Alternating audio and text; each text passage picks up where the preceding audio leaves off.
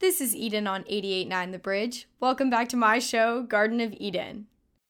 It's Garden of Eden, and I'm your host. I talk about what I like most. Garden of Eden. Today's episode is actually an interview I did for another show I'm on called Divided. Divided is all about political division in the U.S. and working to bridge gaps between people. Here's a quick promo for the show. Political divides are plaguing the United States. I'm not here to call out his lies. Everybody knows he's a liar. You know what? There's nothing smart about you. What happened to unity? People have been going through it this year. Now is not the time for division. We hold these truths to be self-evident, that all men are created equal, that they are endowed by their Creator with certain unalienable rights, that among these are life, liberty, and the pursuit of happiness. It's time for unity. So we've created Divided, a show to bridge the gap. We'll talk with students all across the political spectrum. Yes, about their political opinions, but also about who they are beyond that. We'll have a variety of content, all aimed at lessening divides. I'm Catherine. I'm Eden. I'm Sid. I'm Andrew. And I'm Sophie. This is Divided. I love the interview that I'm going to be playing for you today and wanted to share it on Garden of Eden, and also thought I could promote Divided in the process. Stay tuned for the end of this episode for more information on Divided, but for now, enjoy the interview. I am so excited to be joined with a very, very special guest today, Representative Tana Senn. Tana Senn is a member of the Washington House of Representatives representing the 41st Legislative District and is a former member of the Mercer Island City Council. Thank you so much for being here today. It is my pleasure. Thanks for the invitation. I guess first off, how did you get started in politics? I've always had an interest in politics, originally around kind of environmental issues, but very specifically about me. It was an issue around Island Crest Way, actually, when back in the day there was a discussion about, because Island Crest Way was a 4-lane road, if people remember, and we were trying to pass a road diet to turn it into the current 3-lane structure. And when we were advocating for it, the city council was very opposed because they thought it was going to slow traffic down by 30 seconds. And it was ridiculous because, as you might know, actually one of our neighbors was hit and killed right at the intersection. There were lots of accidents of high school students trying to zoom across from 46th across Island Crest Way towards the high school. And so when I took a look at the city council, it was all men. There were 7 white men who were on the council and making all the decisions. And so I knew I had to get involved, and I got involved in the Mercer Island City Council politics. Wow, that's awesome. And so when you were like younger, like late high school and then into college, did you see yourself going down a path of being involved in like local government and then larger state government? I wanted to be a teacher when I was growing up. And then during college, I did some internships and I got interested in education policy. And then that led me to urban policy because it's talking about like kids walking to school hungry and not feeling safe. And what does that mean? And so then I ended up just following and getting a master's in public policy. But I didn't see myself as kind of the face, if you will. I always saw myself as more of the number 2, the support, the staff, the communicator. But especially at that time with the road diet, I kept trying to help recruit women to run. Mm-hmm. And people were like, wait, you've got a public policy background, you've got the passion, you've got the interest, you should run. I just realized, you know what? I just had to step up to the plate. Okay. I think that's very cool that you just stepped up like that. And already I've heard you speaking about like youth, and you were this interest in being a teacher and being concerned about children crossing the street. I think that you seem to have a lot of focus on children and families. Can you expand a little bit more on this? Yeah, you're exactly right. Right now, the main issues I'm working on is around childcare and the importance of that. And I actually went from the city council to the state because it was at the time we were talking about McCleary and trying to fund education. And then I also really wanted to work on gun control issues. And that was, definitely at a time when the issue of school shootings was really kind of emerging. I have 2 kids of my own. My son's graduated from Mercer Island High School last year, and my daughter's a 10th grader. And so definitely kind of in that phase of life where it really matters. And I'm aware of the struggles of families. And frankly, a lot of legislators and politicians have either no kids or their kids have grown up. And so there isn't a focus on that. And it's potentially, again, when you had more men in politics, they were maybe looking and talking more about the economy and taxes, and we've neglected the area of families and communities. And I think that's one of the strengths women bring, not to be stereotypical, but a lot of women bring that perspective because they're bringing their life experiences to politics. Yeah, for sure. I know that you've also talked about the importance of like accessibility of childcare. And you talked about what happens when there's a lack thereof. Could you also expand a little bit on that and why that's important? Yeah, absolutely.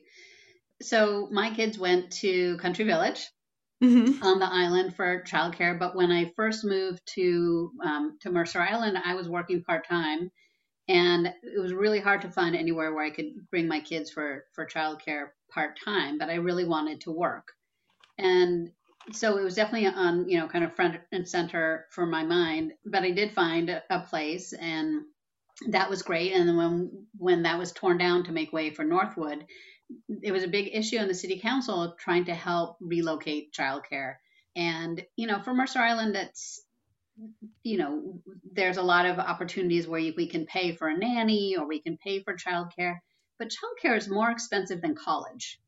Oh, and whoa. You can save for college. Yeah, it's a big wow. Are you kidding? And it's true. You can save money for college. You can't save money for childcare, and you're at the beginning of your career, and so you're probably making less money. So for a lot of families, they just don't have the choice. And I'll just tell you a quick story. I remember reading something about a woman who was arrested because she left her kids in her car when she went into a job interview. And it has always stuck with me that here we are forcing a woman to choose between work and feeding her kids because she was getting some, public assistance. And so being able to feed her kids, work, or what to do with her kids. And she left them in the car because she was homeless. So there's just this, there's a disconnect. We expect so much of people, and yet we're not giving them the supports that they need. Yeah. I'll just end with one thing too, is that it really hits women. And I'm a big advocate of this, kind of women's issues and women's fairness. And like in December, there was some crazy statistic that 100% of the people who left the workforce in December were women. In where? On Mercer Island? Across the country. And 100%, not even 99%, 100%. And it's, so much of it is because hotels, restaurants where, a lot of women work are closed. But then childcare is closed for the holidays. YMCA and Boys and Girls Club closed for the holidays. And so you had all these women who have to choose between taking care of their kids and work. And it still does fall more to the women than it does to the men. So childcare is a huge issue, and we need it for economic recovery and just for ongoing health. I don't know. I think it is crazy that when you point out how big of an issue it is, you're like, whoa, yeah, that does need attention. But what do you think needs to be done about it? What can help? Like what's the solution? Yeah. So, well, especially with the schools being closed because of COVID, more and more businesses and more families are also experiencing the need for childcare, because usually you think of childcare 0 to 5, but elementary school kids couldn't be home alone either. And, and if their parents trying to work, as fun as Zoom is, the kids do need attention and certainly help on their computers if they're doing online learning. So it really has become an issue that businesses are experiencing and recognizing that there's that struggle. So what can we do is, frankly, the state can pay more to childcare providers. So for very low income families, they can qualify for some state subsidy to help pay for childcare, but it's not nearly enough. Yeah. And so then a lot of childcare can't make their business model work. They can't stay open. And so there's not enough childcare and it's too expensive. So we need to help make sure there is more childcare and to make sure it's affordable. Okay. Throughout what we've talked about already, I can recognize that some of your values lean towards family and representation of like women in politics. What are some other values that drive the decisions that you make every day and that you carry with you throughout your career? I love that question. Thank you. So I'm Jewish, and I think one of the things that I carry with me on that is being a minority religion and trying to recognize that we've been discriminated against historically, that again, we're a minority religion, that we are treated differently, and not to be, woe is me about the Jewish community, but more just trying to be empathetic and just recognizing what's the importance of hearing the minority voice, of standing up for those who've been marginalized and who have faced hate crimes or discrimination or poverty. I'm also a granddaughter of Holocaust survivors. Mm-hmm. So again, just that hate and the vitriol and the otherizing, if you will, like the treating people who are different than you as other, is just something that I can't tolerate. And so really always working to be empathetic and to stand up for the minority communities. Okay, I think that's awesome. I think we should all be leaning more towards empathy, especially because it feels like there are these divides that are kind of plaguing the United States, our state, and then our local community. I mean, as you see recently, like with the homeless ordinance, creating divides. Can you speak more on political divides in our nation, our state, and then our local community and what we can do about it? Yeah, we really are divided right now. I mean, it's hard, hopefully with a new administration, there's a new opportunity to talk more across the aisle, but it certainly was I think an eye-opening of how far apart we can be in politics and in our communities. But I think just the key is that empathy and is listening and is trying to talk to people who are different than you and don't always run in your circles. A lot of times when, like right now, so I've always been an advocate for TANF, temporary assistance for needy families, which is like food or mental assistance and kind of help for those who are experiencing deep poverty. Used to be known as kind of as welfare.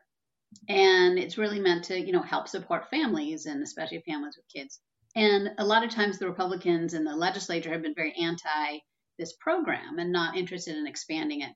But with COVID and with the explosion of hunger and the explosion of people applying for unemployment and needing help with their small business, the Republicans have really, this year, it seems, become more empathetic and more aware of the importance of government helping when people are struggling sometimes. And I think for so much of our community, if we do not interact with somebody who's different than us, mm-hmm. if we do not experience something ourselves, we can't believe it or imagine it. And so you brought up the homeless ordinance on Mercer Island. I mean, I think for a lot of Mercer Islanders, like we don't interact with a lot of homeless people very often. And so a lot of people don't necessarily understand their struggles or that they're not from other parts of their community. They're us. They're our communities. They're people who've fallen on hard times and just having that exposure to different people. So traveling the world or being, in different parts of the state and the country, having different conversations that sometimes make us uncomfortable are really important. Yeah, I completely agree. I think within the Mercer Island community, there is diversity because every community has diversity, but we lack some of the awareness of a lot of different experiences. And I'm curious, once you seek out these opportunities to speak with people who are different from yourself, whose opinions are different than yours, how do you speak to these people and what advice do you have for like getting the most out of the conversation and learning as much as you can? That's a great question. I have to admit, I struggle with it myself sometimes. So I don't, for those who struggle with it, I don't want to imply that it's easy. But I think, looking for the humor, looking for, again, a similar experience that you can kind of relate to, starting with something that's easy, even if you're like connecting about your pet or, your favorite TV show or the snow, talking and starting in to something that's easy and gentle and that people can agree on. And then moving on to some of those difficult conversations. But I think, again, it's always when in doubt, just listen and nod, and you don't have to agree, but you're just listening. Yeah. I mean, I think it's really hard, but I still do think that it's important to have conversations with people who are different from yourself. Yeah. And we've spoken a lot today about empathy. And when I was looking at your website, I saw the first award listed was NAMI Washington Behavioral Health Champion 2019. Do you have a message for our listeners about mental health? And can you speak more about your experience in working with mental health? Yeah. Wow. Mental health is a really big topic, especially now with COVID and people feeling isolated and apart from your friends and all of that. So I really started focusing on social emotional learning and the importance of school counselors when my mom and my dad and my grandmother all died within a 13-month period. Mm-hmm. And it was really hard on me, but it was also really hard on my kids. Mm-hmm. And they were in elementary school at the time. And I just was really lucky that they had school counselors who, when we were away at funerals, talked to the kids about empathy, about how to talk to my kids when they got back from the funerals, to make sure they didn't just treat them differently, but that they really engaged with them. And then the counselors invited the kids to, have lunch with them and a few other kids during the week just to check in. And I always assumed that there were school counselors in every school, and that is not the case. And so then I joined the board of the Mercer Island Youth and Family Services Foundation, and just have always been just a huge advocate in understanding the importance of mental health, of social emotional learning, of school counselors, being able to recognize when there is a trauma and not just brushing it under the rug, but talking about it and getting help. And so just from there, really always work to, again, try and expand school counselors, bring social emotional learning. We need more people going into the field of behavioral health. So on all of those levels, I've really just seen how important mental health is. I think it's interesting to see, again, that you can connect mental health to youth and having resources at school to benefit kids. And I think conversations about mental health are super, super important. And it seems like you would agree with that. Absolutely. I mean, there's just so much, we learn about our body. We learn about sexual health education. We learn about PE, we have physical activity, physical education. And I think we need more understanding and discussion of mental health as well. And just making sure that there's the resources for kids. And, and if we address issues early on, it helps prevent, lifelong pain and suffering and even onset of serious disease, and saves lives, frankly. I guess from our conversation today, I can see what you would gravitate towards, but I'm very curious. If you could wave a magic wand and have like one law pass, which would it be? Yeah, I'll just leave it there. Wow, you're going to really put me on the spot. I have to say that I'm in my mind swirling around is outlawing guns, is legislation around climate change, although I'm not sure exactly which one piece of legislation around climate change. Some would be, frankly, about more capital gains or more taxes for the very reason to fund school counselors, to make sure that we have affordable childcare, to make sure that we have services for those with disabilities. So my mind is kind of swirling, and I'm not sure I can settle on one, but probably something within that band of issues. Okay. Yeah, I know that was a very big question. But as we kind of start to come to a close here, in your career, in your involvement in government, where do you want to go? Like, what are you looking towards? What do you have your eye on right now? Well, I am very honored to be the chair of the Children, Youth, and Families Committee. And so I get to work on a lot of these issues. So I definitely love this work. But I will just leave it at that. I always have an open mind. And while we have great representation right now on the federal level, again, as I say, I definitely keep my mind open, and I'm here to serve. Okay. Do you have any other thoughts before we end off? I would just leave with the encouragement to everyone in high school in particular to make sure they register to vote. Mm-hmm. And because you can do that early now when you're 16, and you can just sign up. When you get your driver's license, you can sign up, and then, the ballot won't come to you until you're 18. But by voting early, like when you first turn 18, you tend to vote for the rest of your life. Mm-hmm. And I think what we've seen on the national level this November is the importance, if you look at Georgia, if you just look across our country, that your voice really matters. And, one vote, 2 votes, 3 votes, they add up, they count, they make a difference. So however you're voting, don't think your voice doesn't matter. Or frankly, when you're speaking up, your voice matters. And Eden, with your leadership here and with so many of the youth who testified before the city council, like, I'm hopeful for our future, given all the voices that I've been hearing from youth. I'm hopeful too. I think sometimes it feels easy to lose hope, especially during these times, but I'm hopeful as well.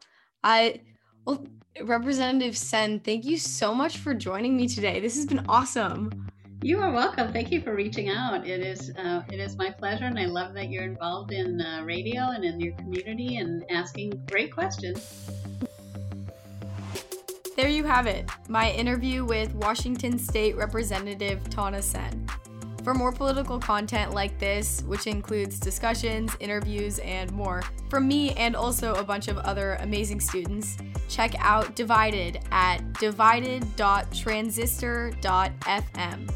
Again, that's divided.transistor.fm. This has been Eden on 88.9 The Bridge with my show Garden of Eden, which you can listen to every Saturday at 10 a.m. I hope you have a great rest of your day.